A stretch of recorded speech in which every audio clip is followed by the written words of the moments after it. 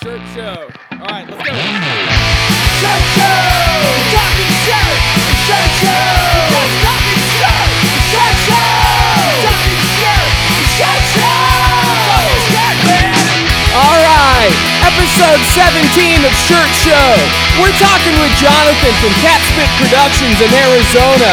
Let's go! Can you hear us? We got Jonathan at Mission Control. We can hear you. Hey, You're good. Control on this thing? I think it's fine. It's okay. Dylan says it's good. It's good. Yeah. So Okay. it's got a thumbs up over That's there. pretty good. Okay. How's the lighting for you? Not too bad? Looks It's perfect. Yeah. Perfect. I just slapped that together for this year. So Yeah, me and you look good. Andy looks red. I don't know why. It's way better than Dylan's Little lighting. So you're good. okay. All right. So you What's got, going on, man? yeah, we heard you got a little boo-boo on your head. Yeah. How'd you do that? Well, that was kind of crazy thing. I was just working on the project car, which, I have an old muscle car, and it was just silly. I whacked my head into the garage door, basically, and it was like I was just moving around a little bit too quick. I'm getting old, guys. I'm probably older than you think. Let's see, November's coming. I'll be 50. So I learned, 2 weeks ago today, I think it was, I learned to slow down a little bit and watch what you're doing, because I got out of the car and tried to go through the garage, and the door was down a little bit. And as I got up, I whacked my head on the door. And at first I thought, oh, well, I'm going to have a little bump. It's a little welt, oh boy, that sucks, And then I felt it bleeding and stuff. And I was like, man, this is unbelievable. So I had to it was 12 stitches. And then you were poking your brain a little bit. It might have knocked something out of me, I'll tell you. I don't know. Where was it? Was it up on top? Right here. We can't even see it. Yeah, that's Well, healing. the stitches are out. Wow. No, it's good lighting. I guess it's good lighting. There's no shadows. There's no contrast here. So it's like here. It's like an arch, and it's pretty bad. It's a decent scar that you'll see.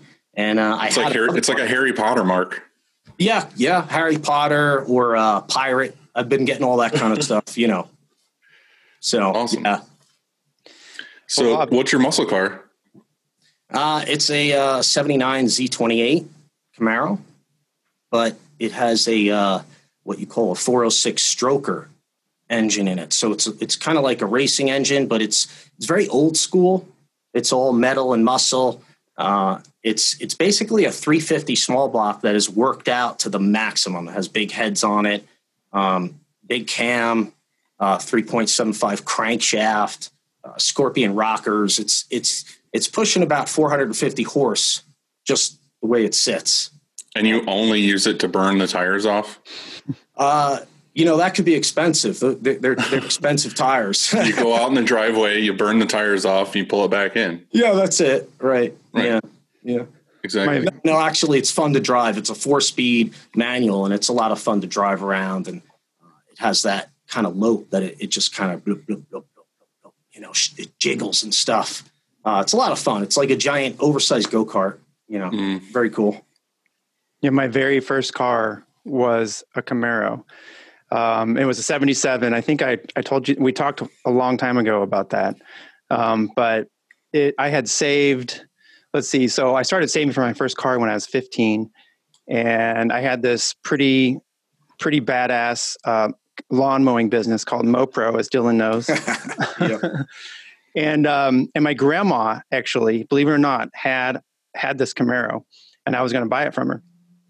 And so I was like, my birthday was in July, so I was like the youngest kid in my class practically, and all my friends, they were all driving before me, and so I was saving. Summer came along, and I had a party.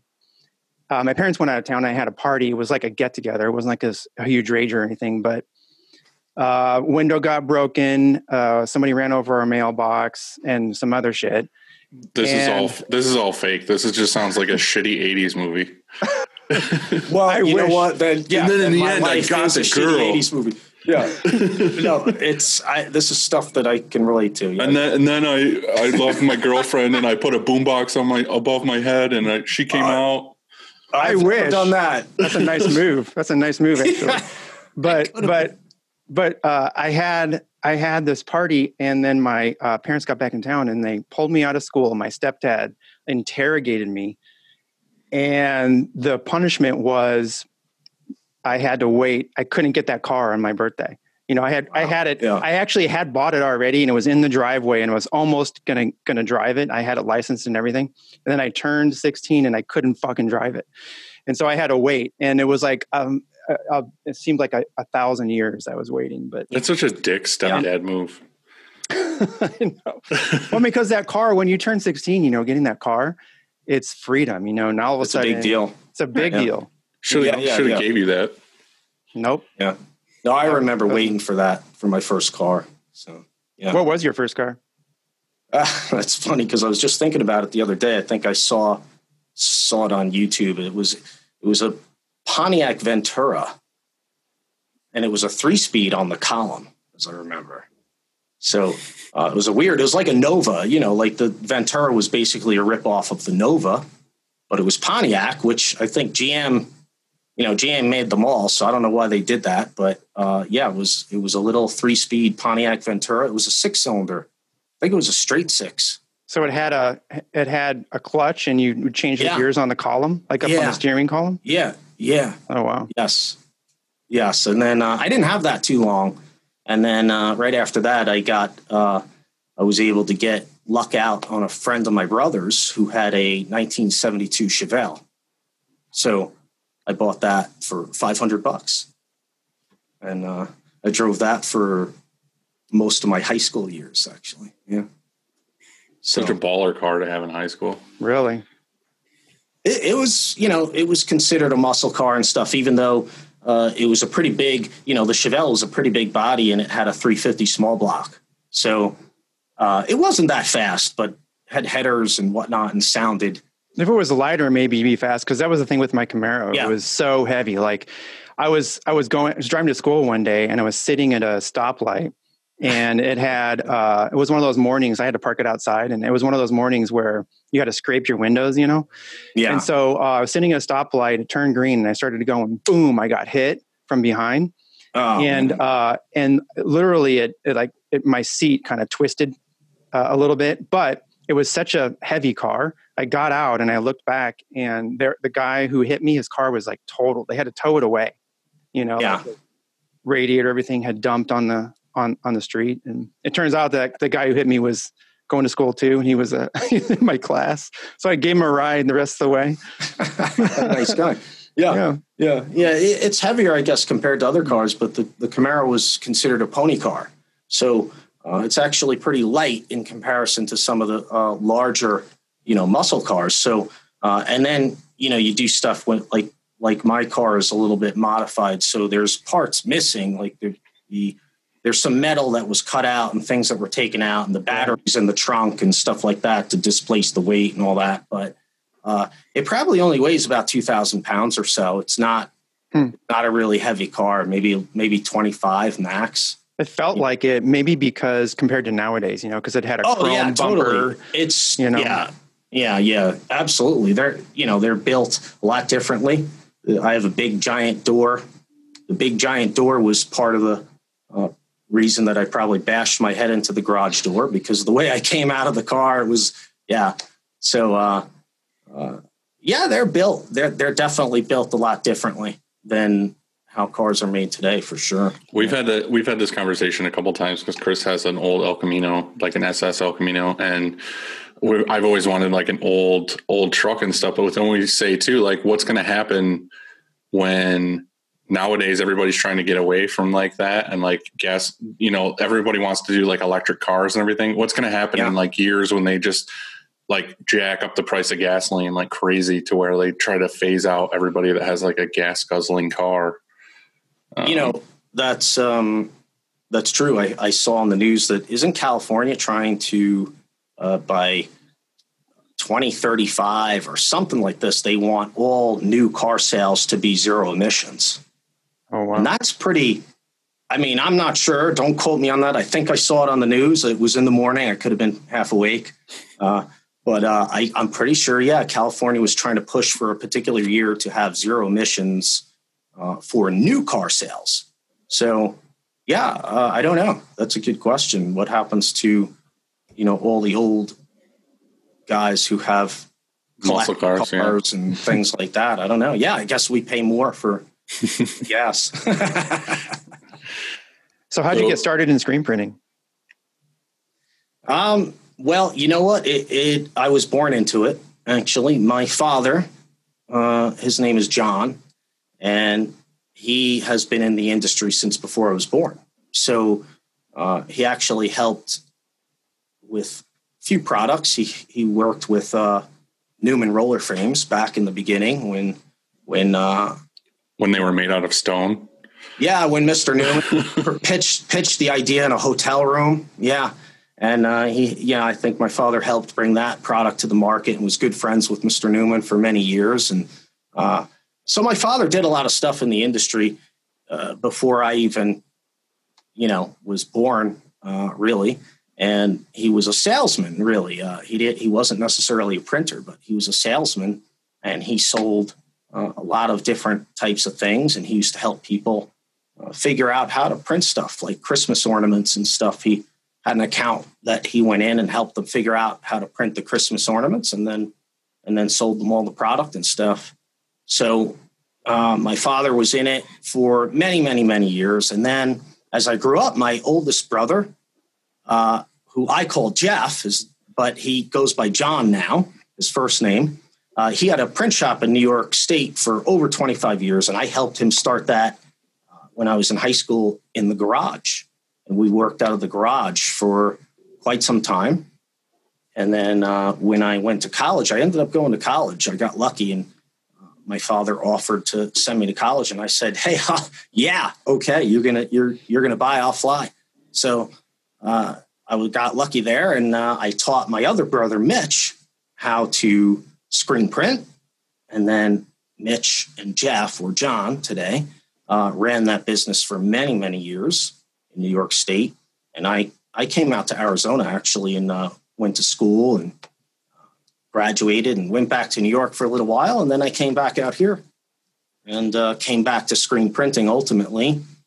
And so it was in the family, it was in the blood. It was in our lives forever. I printed my first T-shirts when I was like 11 years old with my uncle in the basement of our house in New York on a press that he built out of wood. So it's... Whereabouts in New York were you? At that time, that was Somers. So that was Westchester County. So it was upstate. I was born in like Long Island, Manhasset, Long Island. And then my father didn't like how the island was turning out. And so he moved us upstate to Westchester County and a little town called Somers.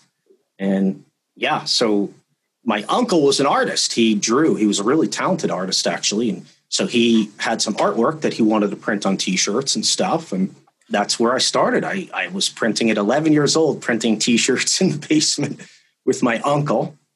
And I even remember going to my father's place where he worked. It was way back then. It was called Majestic. Today, it's part of Sadi. If you're familiar with Sadi, which makes chemicals and stuff, emulsions and mesh and all that, And I used to go to the warehouse and sweep the floor and just hang out.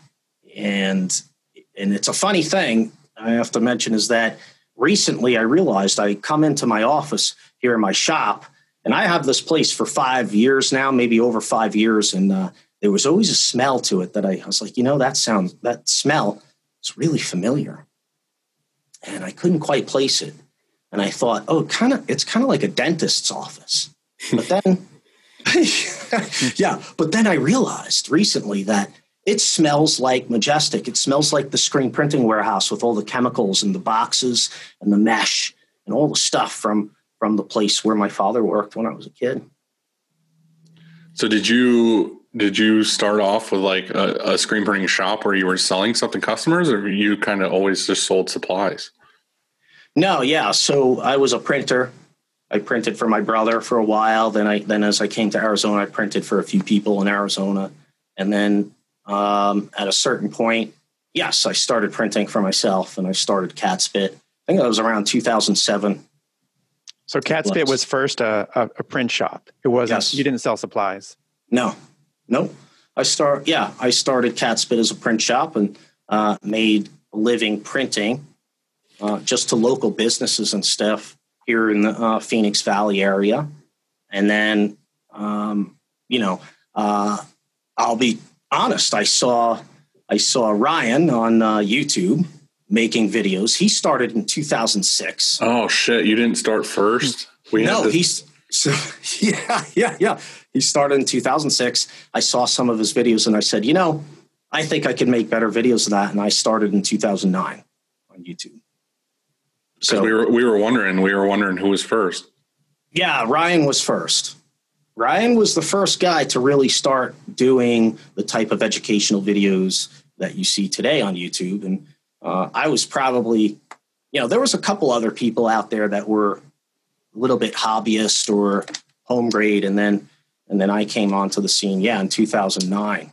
Yeah, because pretty much everybody we talk to, a shop that's been around quite a while, we always ask, like, where did you learn to print or whatever? And a lot of them are always like, oh, either CatSpit or Ryan videos. Yeah, for me, I saw you first. So, oh yeah, cool. I saw Ryan. It's good. So you started to make videos, how-to videos, while you were still a print shop, or you said, hey, I'm going to sell supplies and I'm going to also offer some education with this. So that's correct. You're right. It was actually, I was making the videos while I was printing, and I figured it might be a good way to pick up some print work. But what happened was that the people who were watching my videos began to ask me where to get the products that I was using. So it occurred to me, because of my connections in the industry through my father, I said, well, I already know a lot of people in the industry. So I figured, let's make a transition to supplying. And actually, many people who follow me for 10 years, I've been on YouTube for over 10 years now. And way back at some point, Ryanette sponsored me for a year. So Ryanette was the sponsor of the CatSpit Productions YouTube channel for a year. And we worked together for a year. Because you sold their supplies, you're saying? I didn't sell their product directly. This was in the very beginning. So I just promoted their product and I would get a commission, basically. For videos, I would make videos for them, and which are not up anymore. They're not live anymore, because since then, of course, we've parted ways. It just basically, it came to a point at which Ryanette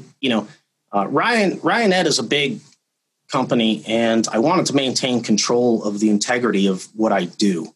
And, I didn't want to sell out the channel in any way. So I decided to go it alone.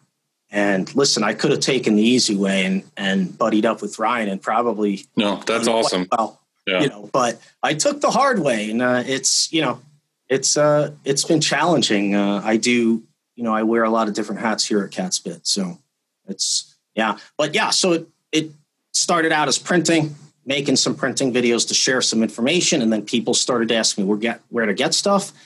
And luckily I had the connections, and I rolled with it and transitioned from printing to supplier. Today, I no longer print commercially.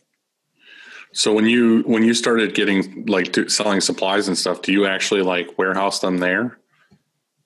I do actually have some supplies here, but I also have supplies at the factory at Ranar. So Ranar, as you might know, is one of the equipment manufacturers that I sell, and I'm probably their biggest dealer in the world. And so they do a lot of fulfillment for me. So a lot of the supplies and whatnot will fulfill from the factory. But, because of the COVID situation recently, that has overloaded the factory because they're short on personnel. So I have been shipping a lot of stuff from Phoenix, and it's been taking a lot of time and effort, a lot of work. But yes, I have stock. It's difficult because I have to keep stock in Phoenix, and I keep stock in El Segundo, California at Ranar. So you're you started in 2009 with the videos? Was that I think it was 2009 the channel was established, yeah. So back then, 2009, I don't know how many people were buying supplies on the internet. And so were your initial orders local, like people would just come pick it up? So you were selling to the Phoenix area, or were you actually people going to a website? You had a website people would buy supplies on, or how did that work? Yeah, no. In the very beginning, I had a website, or actually in the very, very beginning, it was just the YouTube channel. Then I added the website to be a supplement to the videos. And I started creating tutorial content on that, what I call mother website today. Okay. But in the very beginning, I was not selling supplies direct. I was basically sponsored. Like I said, Ryonet sponsored me 1 year. And then I had several other sponsors. Saudi sponsored, Rhinotech sponsored, McDermott Autotype. I had, quite a few sponsors that were giving commissions and promotional pay, for videos and mentions and stuff like that. Of course, again, because of the relationship that I had, through my father, a lot of these people that I work with knew me when I was 6 years old, and so in the very beginning, it was a lot of sponsorships, so to speak. And then, like I said, at a certain point, I realized that I had to take control of the situation and just sell direct. It was the only way to really take control, keep the kind of customer service that I want, because for me, my name and reputation is everything. So the level of customer service I give is just like, if you're unhappy, I'll give you your money back. Now, with that being said, do you test a lot of those products to see all the products? What I'm saying, if you're gonna promote a certain product, are you promoting it because you feel like that is the best product that you've tried, or is it just kind of like what you can get your hands on? No, actually, these are products that I have used and tested, and I like them. So, for instance, Saudi products are excellent. I mean, the chemicals are awesome, and the emulsions are great. I solve a lot of people's problems with Textile PC Blue, and I love it. It's a great emulsion. I use it. We call it the house dressing over here. It's the house dressing because that's what I use. If it's that blue emulsion, that's Textile PC Blue, and that's what I use in every day. And same with the chemicals. Yeah, I like everything that I sell is stuff that I like. I enjoy it. It's good stuff. It works very well. And I try to find stuff that is competitively priced, because, and I, sometimes I try to find things that are an alternative to the most common things that have been around forever as well. Like the inks and chemicals, I have a few different choices, that chemicals, you can go with Saudi, or I have another product that may be lesser known, but it's a lot less expensive and it works really good.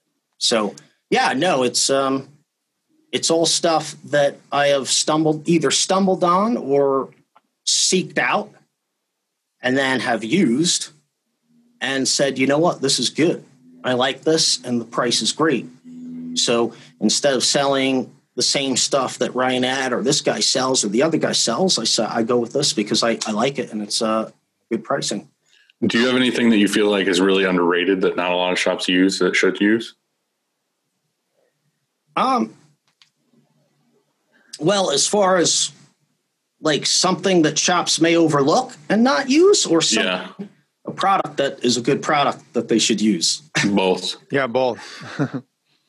Okay, so one product I find that a lot of shops are either unaware of or do not use is Mesh Abrader. And Mesh Abrader is a part of the mesh preparation process. So when you buy a screen from your supplier like Catspit, right? You buy a brand new screen and you get it shipped in. And we all know that it's dirty and greasy and stuff, and we have to use mesh degreaser or mesh prep to clean the mesh. But we also have to consider that the fabric itself is brand new. And the threads, they're thread fibers. And each of these little thread fibers are very slick and smooth. So emulsion can have a difficult time biting on to the mesh. Okay, so in order to make your screen making process a lot easier when you're washing out the stencil, we use Mesh Abrader. And what Mesh Abrader does is it has a micro grit. I believe it's pumice, and it's micro grit. It's very small. And what it does is it roughs up the fabric just ever so slightly, so that the emulsion can bite on. And then when you wash out detail, especially, the emulsion is not going to tend to fly off. You're not going to lose high detail places. So you do that just on your first application? Like exactly. When you first get them in? You don't do it every time you're cleaning the screen? No, that's correct. You only use it on brand new screens one time and never again. What is that? Is it like a paste? Is it like a spray? It's the one I sell is Sadi, and it's Direct Prep 1, and it's kind of like a paste, but it's very liquid. It's almost like a car wax compound of some kind. That's awesome. That's pretty good. Yeah, I mean, I don't really have that issue too much anymore because we switched to using Diazo and stuff. But before we were same kind of thing. You'd blow out little halftone details here and there when you're pressure washing and stuff. So yeah, that might be handy. Are more forgiving for sure. They have a wider exposure latitude. Yeah. What was the other part of that question was which is your favorite product? I guess it would probably, I'd have to probably go to the house dressing, the Sadi Technical Sea Blue. Yeah. For emulsion, because it's a great photopolymer. It's pretty easy to work with. And when you post cure it, you can print water-based ink or a solvent ink, and it's really durable. It's very durable after a post cure. So why the name Cat Spit? Where did that come from? Yeah, I knew that was going to come up. So, I had a black cat for about 18 years. It was about 18 years. And the black cat would, when she would sit in my lap and I would pet the cat, and she would salivate and literally drool from her mouth. And then on top of that, she would flap her head like a dog, and the spit would fly all over the place. And one day it flew on my glasses, and I said out loud, I says, "What's with this cat spit? What's with this cat spit? What the hell?" And then I was like, "Oh, that's pretty cool." I wrote it down. Yeah, I wrote it down on a piece of paper, and then when I started the business, I named it Cat Spit Productions. Yeah, you're like, "Oh, Cat Spit." Yeah. And the thing is not to be on a down note, but I believe, let's see, the business was 2007. So shortly after that, the cat was killed in a condo fire. My neighbor burned down our condos or the townhouses or whatever, and she died in the fire. And that's where a lot of the logos are inspired from. Like this Tomcat logo over here is that cat kind of recreated in the image of Tom from Tom and Jerry. If you remember Tom and Jerry. Yeah. Mm-hmm. So the cat lives on forever. That's our feline matriarch. So when you were making the educational videos, did you have like a breakdown of like, I want to make a video about this, I want to make a video about this? Or, I mean, doing it for 10 years, I feel like you would kind of run out of educational videos to do.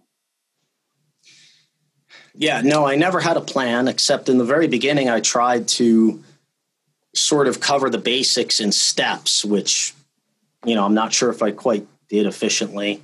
But no, yeah, well, I could say for many years, I didn't have any problems coming up with video topics. Okay. Today, a lot of the topics will come from the viewers actually, because they ask specific questions. And then I realize that's a good topic to make a video about.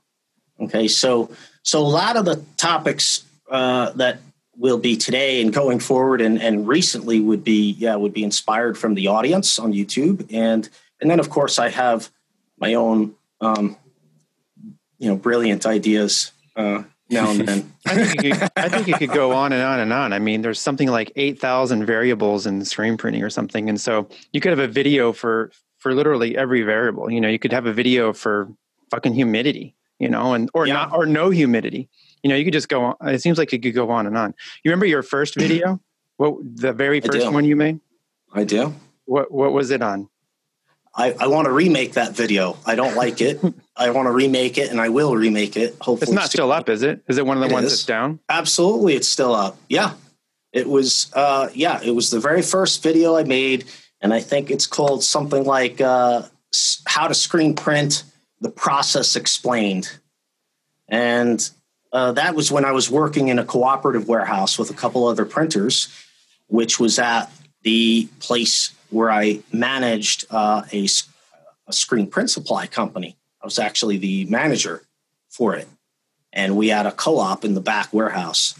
And so I started staying after work. That's where the videos started, actually. Yeah. That title, How To, is probably has 1 million views or something with that title. How to screen print. Probably it's got some views. Yeah. I have over 600 screen printing videos now. So some of them have quite a few views. Yeah. I can't remember, exactly every one, but that one's 10, 11 years old now. So. No, I know you enjoy doing all this stuff, and we all enjoy doing the podcast and all this other stuff, but there is a businessy side to it where you want to try to get it out there to as many people, and you want to try to do all that stuff as best you can.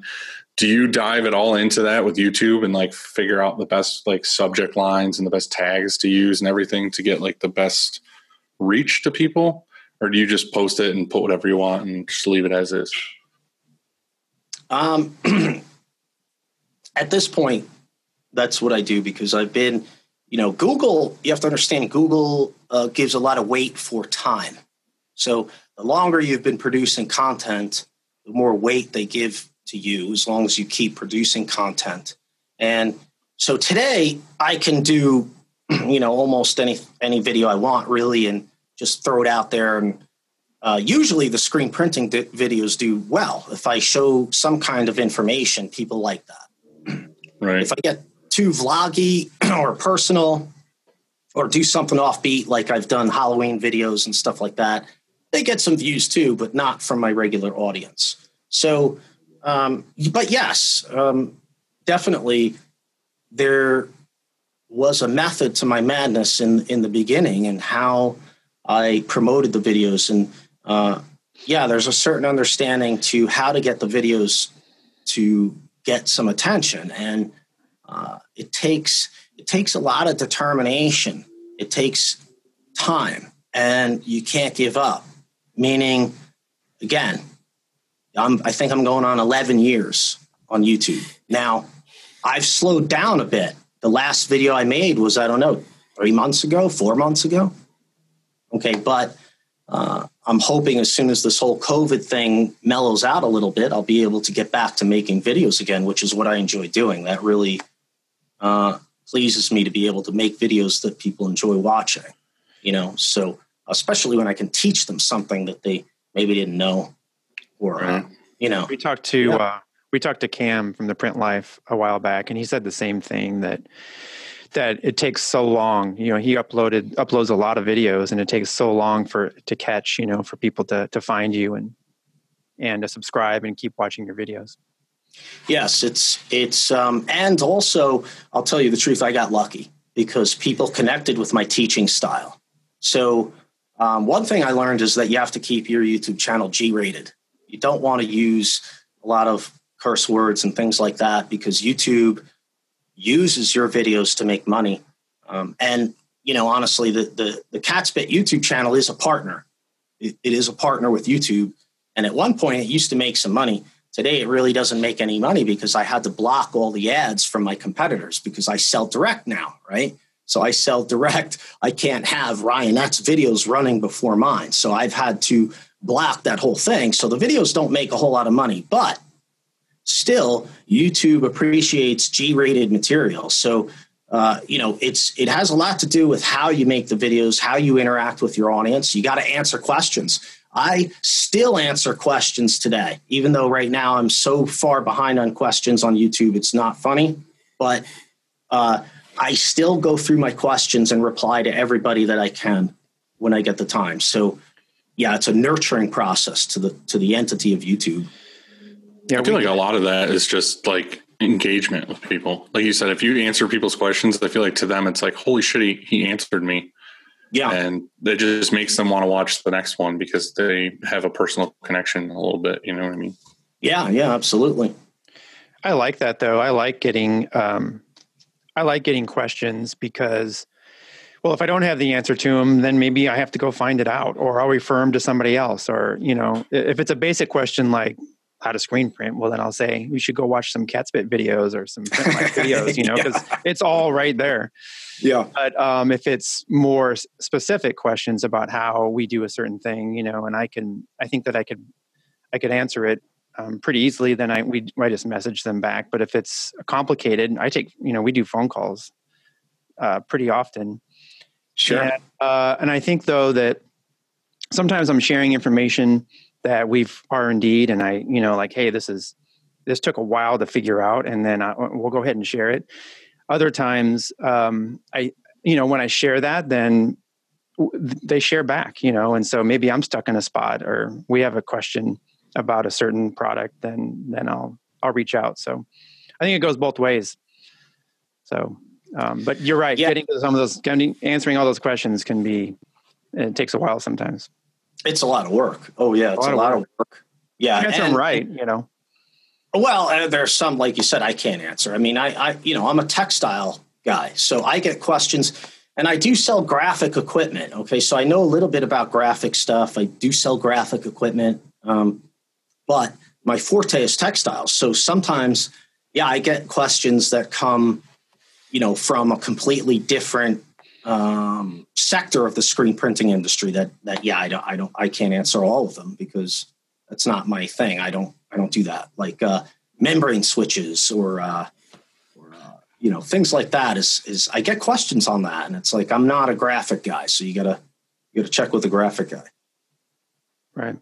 Yeah, I think video. I think a lot of my questions lately have been not about product or something, but more about, how do you run your business this way, or how do you hire somebody, or this kind of stuff. Oh, and those are long answers, and but they're good. But those are really tough questions, because you got to kind of. I stumbled along the way when we started. I made all kinds of mistakes, and I learned how to hire better, or all that stuff. I think we lost Dylan, possibly. Not sure. Yep. I don't know how to get him back. Well, anyway, we don't need him. He wasn't doing much anyway, right? but that's tough. Yeah. It's awesome that you do that, for the industry. I do as much as I can with the business side of it. I like questions about screen printing. I'm not really a businessman. I'm more of an artist, to tell you the truth. So, as far as the business side of it, I'll answer as much as I can, but I'll admit that that's not my, that's not my area of expertise. I like to teach the fundamentals of the screen printing process. Really, that's what I enjoy. Yeah, same here. I think I've become a businessman, because out of necessity, I have to every single day. But what I really want to be doing is printing shirts, and so that's my kind of like, that's my forte. I think we might have him back. Let's see. Come on, aren't you guys the tech geniuses over there? I know. There we go. Oh, all right. All right. All right. Stop talking shit. He's back. Yeah, here he is. Yeah, I know you logged off so you could, Yeah. Oh, crap. You were talking all about G-rated, and I just had to fucking stop this so I could swear so much. Yeah. No problem. I don't know what happened either. You guys just froze, and then it just shut off. Like Zoom just completely shut. So I have no idea what happened. I'm just happy it wasn't me, because I'm lucky I'm on here right now and it's working. Yeah, no, that's good. Well, I don't know if Andy said these while I was gone, but we actually we've been recently starting to ask the listeners, like, what questions would they have for you? Sure. So I want to rattle a couple of these off so that you can try to answer them. The first one was, why did you pick Raynar as a manufacturer? But you said that was because your dad? Well, no, in that case, actually, it was because of the guys at Raynar. And what happened was when I first started making the YouTube videos, I was actually using a Raynar press. And it was a pretty cool press. I liked it a lot. And at that time, believe it or not, I wasn't hooked up with Raynar in the beginning, and I put masking tape over their name because people kept asking me about it, and I wasn't really hooked up with them yet. And then one day I was over at a buddy's place running his automatic press and M&R press for him. And I got a phone call on my cell phone, and it was David Walker from Renar. And he said, so, yeah, you're using our press and stuff. Why don't you sell it? And I says, well, okay. Let me get a new press. So we worked something out, and I got some of their equipment in, and I like Renar. Renar is a very interesting company. It's a very small factory in El Segundo, California. It's a family-run business, and it's a lot of hands-on fabrication right there in the factory. And what I liked about their equipment was it was very, very simple. The build, I say, is kind of stupid simple, but it's very heavy. So the stuff is built like a tank. And it's not over-engineered. No, it's not over-engineered. And one of the first things that I liked about it is they used a compression spring rather than expansion spring. So on a lot of presses you see today, you have springs on the side of the print heads, and there are mesh netting over the springs. And when you lift the print head, those springs expand. All right. So the reason the mesh netting is there is because ultimately they break, and sometimes they smash you in the face. Yeah, they fly across the shop or whatever. So the netting is there for safety. Well, the compression spring that Renar uses is unique, and it'll never break. It was the first part of the press that I gave a lifetime guarantee on, in fact. And I just liked it a lot. And the presses are just really easy to work with. They take a little bit to set up. You have to zero them out and set them up. Okay, it's not like I sell AWT presses as well, and their manual presses come pinned from the factory. So they're machine built in such a way that there's pins on all the parts, and when you put it together, it's ready to go. You really don't have to do anything. Whereas Renar, you're going to need to level the pallets and level the print heads and get everything set up before you start rolling. But it was just, I think it was a nice marriage of, the guys at Renar are real cool, and I enjoyed their product quite a bit. I believe in it, and today I offer a lifetime guarantee on the presses. That's awesome. That's the most important thing, really, is that's why we use the stuff we use here, and the stuff. That's why Dylan uses the products he uses, and so you believe in it. And so I can never sell a product, that I didn't believe in. So just like you said, you back up those springs, lifetime guarantee. You do that, or does Renar? I do that. So I do that. It's only from Catspit. Renar won't give you a lifetime guarantee. No, It's only from Catspit. You heard it here first. Yeah, I just believe I've been selling them for so long now, and I've had no problems. So I can easily do that, and it's really a non-issue. You got another one, Dylan? Let's see. Yeah. I guess this is kind of a weird. It says, "Why are Sherlocks so much better than Statics?" But there's a winky face after that. So, how do you feel versus Statics versus like they're just, whoever that is? Oh, I know who that is. They're just trying to start a fight here. Yeah. Yeah. Well, listen. Every screen printer has their own preferences, and there's nothing wrong with that. Okay. I'm an old school printer. Like I told you, I'm 50 years old. Okay. So I started out printing on wood screens that really sucked. Okay. So I hate wood screens. Don't even talk to me about wood screens. That's like a thing. I hate wood screens. Okay. But for most t-shirt work, I've been around the block a few times, and I've seen graphic work, like you said, and I've seen t-shirts, textile. For most t-shirts, static aluminum frames are fine if you get them from a good distributor that gives you some decent tension, and they're nice, tight screens and stuff. So for the most part, I recommend static aluminum screens, unless, if you need higher tension for some reason, then you might use roller frames. Okay. Sherlock frames are cool too. Sherlock has a system to do, they have a system to stretch roller frames, and then they have another easy frame or something, I think it's called, where there's, it's kind of like the Eco frame, and it has panels that snap into the back. Yeah. But those screens are heavy. They're actually pretty heavy. I have a few of them over here in the back, actually, that were sent to me. And, for t-shirts, for most t-shirt work, I feel a static aluminum screen works just fine for me. Even on high detail, I can do half tones, and I really don't have a problem with them at all. Yeah, I agree. Yeah. This kind of ties in a little bit. It says, what's your thoughts on traditional squeegee versus easy grip versus badass style squeegee? What's badass style? Why don't I know? The badass. I have the badass. Okay. What is that? Manual squeegee. It's the Action Engineering makes it. It's just like the easy grip, but it's all metal. It's like all aluminum. Okay. It's not like a piece of plastic. Right. So that's probably better than the easy grip, because the easy grip actually flexes this way. So the squeegee blade is able to twist, and that's not really what you want. You don't want your squeegee blade to twist from side to side. So that yellow plastic thing, no, they sent me one and they wanted me to look at it and stuff, but no, I prefer a wooden handle squeegee. Here's the thing. So yeah, again, for most t-shirts, especially when you're talking about manual printing, of course, a wood squeegee handle with the squeegee is fine. And the reason for that is because if you have MDF pallets, usually MDF pallets are going to warp.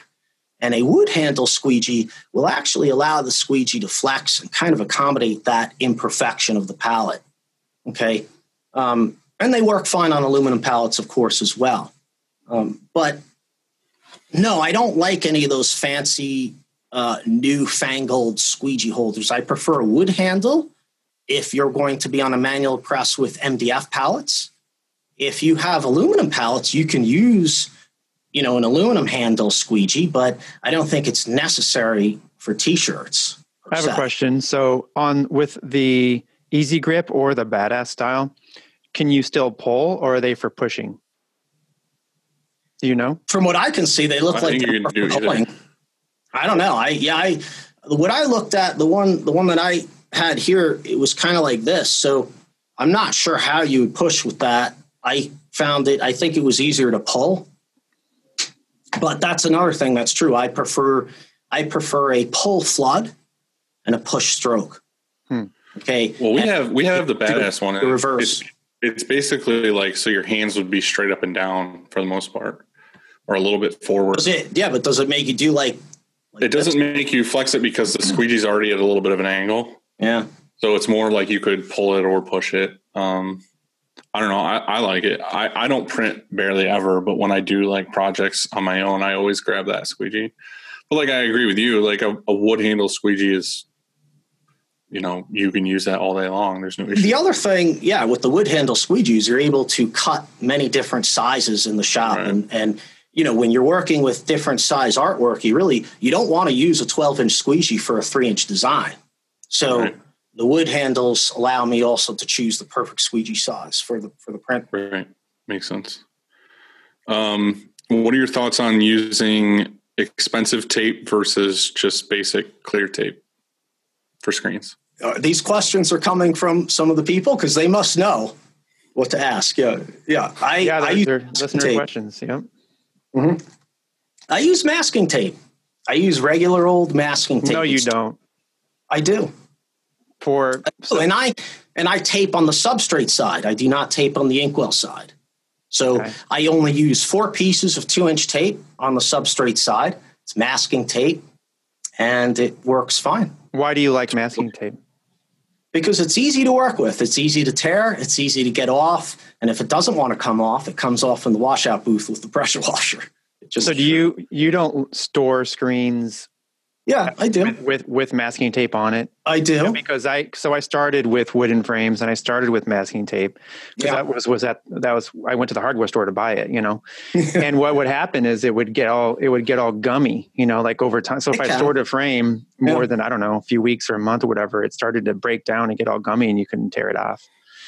Well, maybe there are grades of masking tape. I think I use the 3M stuff, but it can stay on there for many years. It can get a little wrinkled. The more chemicals and usage it has, it can get wrinkled, but usually it stays on until I take it off, but sure, it can get super saturated and come off. But, for the amount of tape that I've used in my lifetime in print shops. Masking tape would save a lot of money, and screen tape is good too, but it's expensive. The plastic screen tape, you can reuse it. Actually, I made a video about that. You can reuse the plastic screen tape several times before throwing it out. You mean just by cleaning the top of it or something?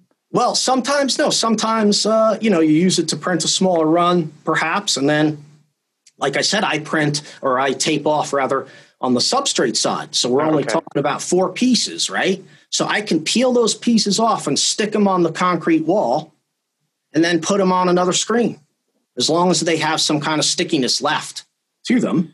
So you're saving dollars and saving the environment. I like it. I guess so. Yeah.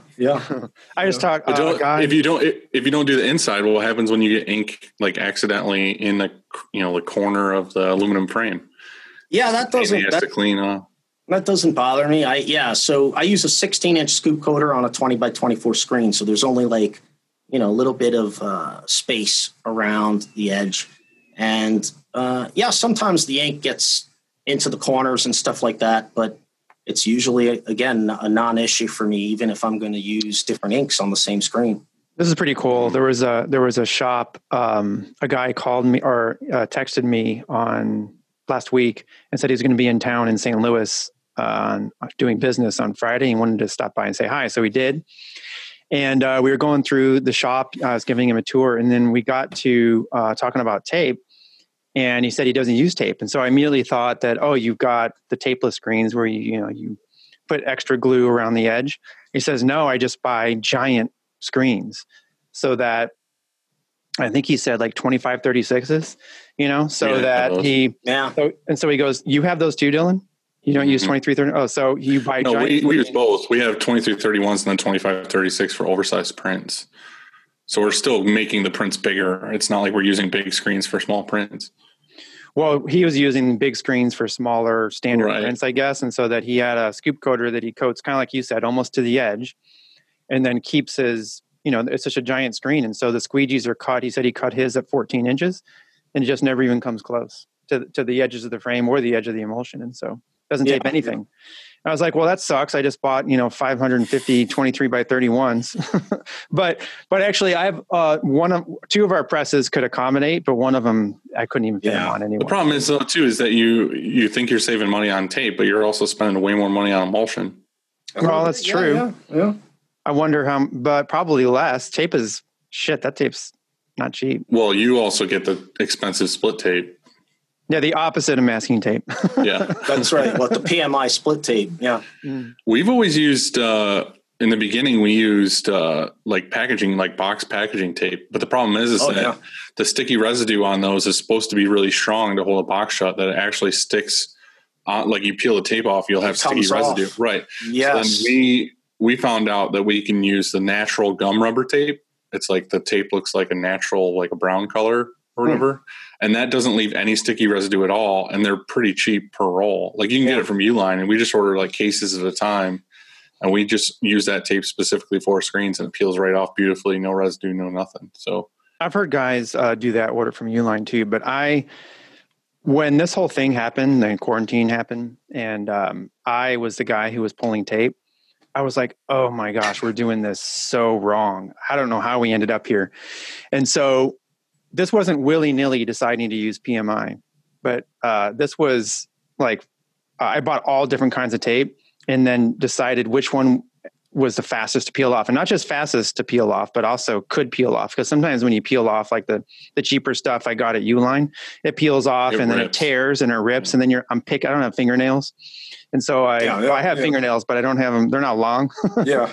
And so here I am trying to pick at tape, off the screen. And it was just, I wanted to be able to pull tape off super fast. And we got it down to like 15 seconds ever. You just wanted to have fancy looking tape for all those videos of Kyle taping screens super fast. Well, we do happen to have Kyle happens to be the world's fastest taper. But and we're going to put that to test. No. There's been lots of challenges, but he will. If ISS happens this year, there's going to be a competition. I hope so. There's a teaser right there. We'll see if it happens. If it happens, then we're going to have a taping competition. So we'll see. We're going to have to fly him out there, and he's never flown before. So maybe he drives out. He'll have to leave a week early. I don't know. But yeah, I wonder if ISS will happen this year. That's a good question. I haven't heard anything. I doubt it myself. Yeah, I don't think so. I don't know. Yeah, as of now, it's still on. But like you said, I doubt it. Yeah. I had, we pretty much went through all the decent comments, but there was one in here I just wanted to throw out. It's kind of funny. Barrel Maker asked, why did he choose the grossest name possible? We already answered that, but yeah, I just wanted to make sure. But it works. Yeah. So like, you don't forget it, you know? You won't forget it. No, that's actually a good point. In fact, when I first started the business and started doing this, everybody said, cat spit, that's stupid. That is not, that's not what you name your business and blah, blah, blah. I got all this flack for it. And like I said, I'm an artist. I'm not a business person. So that's why. But it's super memorable. Well, today, cat spit is basically a keyword for screen printing. So yeah. When I started, or not when I started, but a few years ago, I went to when you started being good. We started to, right, Dylan. Well, I went to this meeting and this guy was like, why Shircon? You got to change that name. Get rid of that name. That's no good. You got to call yourself St. Louis Screen Printing or something. And I'm like, well, I don't know. Well, that answers the question to me because that's just not memorable. There's too many. That's just too typical. And I like the name Cat Spit. It can be. It can be gross or it can be not or whatever. I never thought of it as gross, but it's actually what it actually refers to as a cat's hiss. So, cats hiss, big cats and small cats, they hiss at you. So a cat spit that's really what that is supposed to mean. It's a cat's hiss or their spit at you. It's not like they're actually spitting at you, although mine did. All right. Well, we have an Inksoft question. Sure. And this is a really good one, I think. Dylan wrote it, so let me get this straight. So there's something about going for a drive, and you got your windows down, and that warm smell of colitas and sweet tunes playing. If you could go anywhere, where would you go? Where would you go for a cruise to get away and clear your head?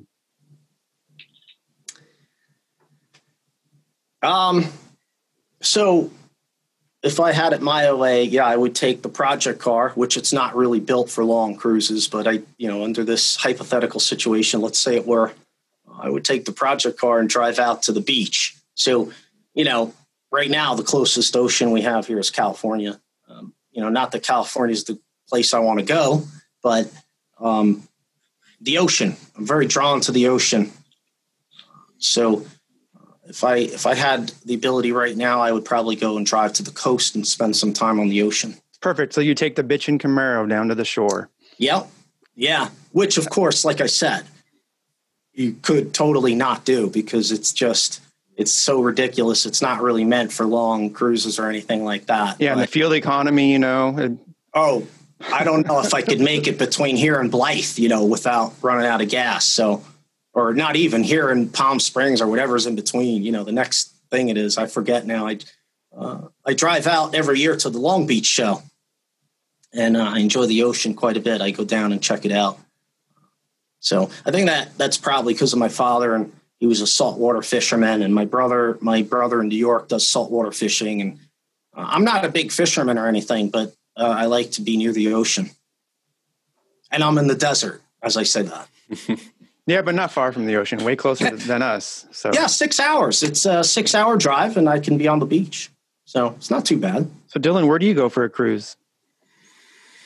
I don't know. Well, I already live in a pretty peaceful place, but my dad actually this weekend drove up to Maine and was just like sitting by the water. And I feel like just that whole drive from New York to Maine is, you can take a pretty back way to get there. It's a pretty peaceful drive. So, I mean, that sounds pretty good right now. But for me, I would like to take the bike.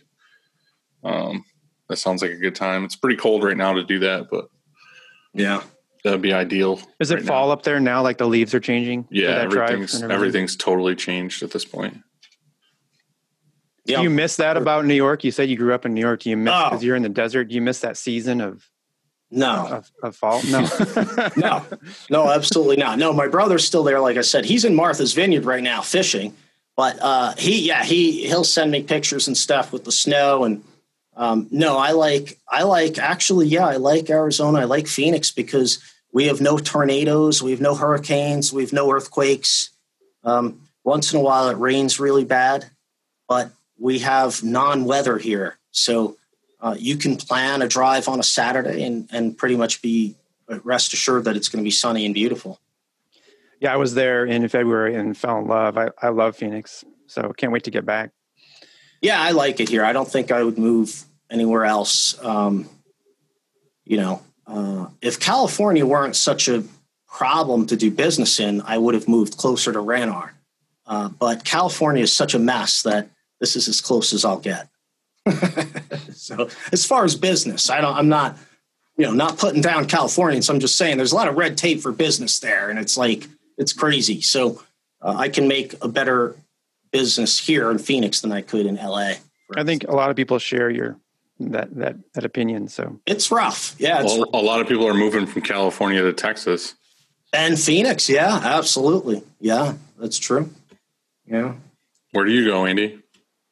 Those both sound so good. I was going to say the same thing as Jonathan, so I'll use my second choice, and that would be from driving from Denver into the Rockies, Highway 70, or anywhere you can take an exit and just go. It's so beautiful, So I would choose the Rockies. Yeah. So what's next for you, Jonathan? What do you got going? Anything in the works that you want to tell us about? Well, I have something that's been in the works for quite a bit now, and it's just originally it was supposed to be a pretty expansive, detailed tutorial site, and it's turning out that what I'm gonna do is I'm gonna attach it to the e-commerce site and make it a lot simpler to start out with because of everything that's going on. I don't want to invest a ton of money into it and then see it not be fruitful. So I want to test the waters a little bit and see what people think. So we're going to build, what I'm doing is taking my screen printing book, basically over all these 10, 11 years that I've been doing all this content, I have written what accumulates to a book about screen printing. So I have edited and organized that into text and chapters. And then we are embedding the videos from YouTube, all 10 years of them, into the appropriate places throughout this little tutorial segment. So it'll be a membership site, meaning, it'll probably be, I'm not sure yet, I might do 14 or 15 bucks, or it might be 19 bucks, and you get like 30 days access, and then you'll get access to the entire book with all the videos embedded in the appropriate place, because that was one of the biggest complaints I have received over the years and years of doing the YouTube videos, is that people say, well, you have so many videos now that they're not in order, they're not in sequence. Right. I can't really figure it out. It's really hard to find what I want.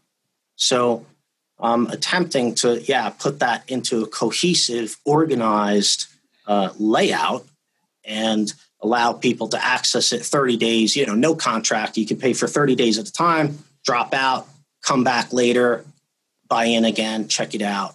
And hopefully, eventually, I'd like to build it into an interactive site of its own where the members will be able to interact directly with me within the site, and kind of move it more towards because it's really hard. Yeah, kind of consulting, but more of a tutorial teacher type thing. And because I was teaching in person here in Phoenix, and a lot of people are still calling me for that, but I'm not doing it right now, obviously, because of the COVID thing. And, honestly, I'm not sure if I want to resume it because it's a lot of work for me. It's a lot of work. And there's only so much money I feel comfortable charging somebody for that. You're saying so you have a space in your shop that you would schedule a one-on-one class or a group? Yes. No, it's one-on-one, actually. Yeah, in the back, there's the whole shop. That's where we make the videos. So it's a completely functional shop. I could print shirts back there anytime I want. But it was more for teaching and for making the videos. But it was left over from when I used to print. But today it's more of a studio. And I was doing one-on-one training sessions. So it wasn't a class really. It's one-on-one with me, very intimate, information overload. And that was for like a day or for a weekend? Actually, no, it's only about 4 or 5 hours. I run you through the process fundamental straight through, standing up the whole time, just fire straight through. But I didn't cover artwork. Don't forget, artwork is a whole nother ball game. So we basically started at Film Positives and talked a little bit about how you're going to make your film. And then we went right into screen making and coding screens and mesh prep and all that kind of stuff. Do people fly in for this, or are these local normally, or how does that work? Oh, yeah, they did. You could have anywhere in the country. People fly in to take it. There's a hotel that's pretty close to Catspit that we recommend, and people stay up there, and then they come over for the training. And then we have a lot of local people too, But again, I'm not sure if I'll continue that in the future just because, I'm getting older and I'd like my Saturdays back, maybe. You know what I'm saying? Yeah. So, I agree. I heard that. I almost came in this Saturday. I mean, like this close, and it wasn't to print anything. It was just to do the maintenance and stuff like that. And I was like, nah, I just can't do it. It was a long week, and I was so happy I didn't come in, so it's tempting. It really is, though. I mean, you have a business, and Dylan, this, especially when Dylan's shop is closer to his house than mine. But when it's just right there, you want to, there's always something to do. So I find myself, it's tough to stay away, but these days it's a lot easier. I do it all the time. I'll just be home bored or something, or even be late at night, like everybody's asleep or something. I'm just like, I'm just going to go back to the shop. And then I'll end up here till like 2 a.m. And it's like, it's only because it's right down the road. Yeah, that could be a problem for me as well. It's kind of like, there is a good thing about the separation from home and business for me, because I used to have the business in my home, and I would work all night. There was, you get up in the morning and all you got to do is walk from your bedroom to the office. So you could work long hours, and it was great. But having the business in its own place allows me to, detach a little bit on the weekends and stuff, which is good for your mental health. I think I got in such a rhythm because, it was such a fight to start, to make it, that I got in this habit of working, 80 hours a week. And that's sort of was my life. And I did it for so long that's how it worked, and I went in every day. And then, so it's hard to break yourself of that, because you want to make sure that you don't go backwards, or that, you don't lose it. So that's true. That's true. And I think the internet and social media and everything also may push us at times, because you see other people working so hard, and then you're like, well, should I hang out today at home and relax, or should I go in and take care of some things like everybody else is doing, or like you want to hustle and be the most productive that you can be. A lot of those people, though, they're taking their Instagram photos, acting like they're working, but they're not even at work. That's true too. But it can be an inspiration to light a fire under your ass. Yeah, exactly. Be like, should I be sitting on the couch watching Godzilla today, or should I go into the office? And, should I waste some time? Should I go into the garage and bash my head against the door, or shall I go to work? Okay. Yeah, but you were working on, but that was great. See, I think that's what makes you stronger. That time away. On the way in here, I was listening to a podcast, and they were talking about, they offer vacation time unlimited to their employees, like unlimited, as much as you want. And I was like, are you fucking kidding me? I was thinking about that. Like, how can that even, and he was saying that only 4 to 5% of his team take advantage of that.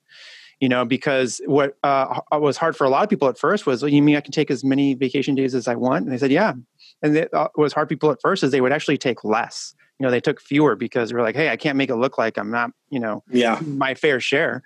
And so it was hard to break themselves of that habit of actually working all the time. And so most people, he said 90% of the people take between 2 and 3 weeks, and that makes them happier. And that extra week, or sometimes the person who has to take a month 1 year, but maybe they take less the next, makes them stronger, makes them more dedicated to that job. Yeah. You know, that time away is really important. So absolutely. And I think it's statistically true that Americans take the least time off work, you know, like as compared to Europe, you know, and everybody says, oh, lazy Americans. But when you look at the number of hours we work, it's tremendous. So, it is important to, at a certain point, you know, just say, all right, I've done enough for today and it's time to go home and relax. Yeah. Not me. Well, you know, listen, I probably wouldn't have told you that 20 years ago. So, but today that's what I'll say because, you know, quite frankly, at the end of the day, my back hurts, my foot hurts and my neck hurts and it's time to go sit on a heating pad or something. I agree. Well, hey man, thanks for doing this with us, for real.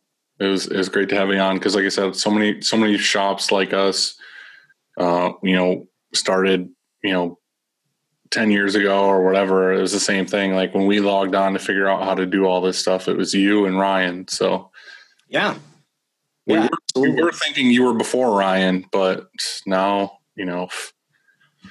yeah, I'll be honest. That's right. Ryan was 2006, as I recall, and I came on the scene in 2009. So because you wanted to do it better, though. That's right. I said, you know what? I could make a better video, and it maybe at first it wasn't technically better, but like I said, people connected with my teaching style, so that's what made it work. Sweet. Yeah, absolutely. Yeah, it's been my pleasure, guys. It's a pleasure. Thanks for having me on, and if there's anything I can do ever, I'm here to help out. Thanks, Jonathan. Good luck with that. That project you're working on sounds pretty rad. That'll help a lot of people. You know, if they have this organized tutorial class, I mean, that sounds great. Yeah, I thought about doing that thing too. So, thank you. Great talking to you, man. Thanks, dude. All right, thank you. Good talking to you guys. We'll see you. Bye-bye. See ya.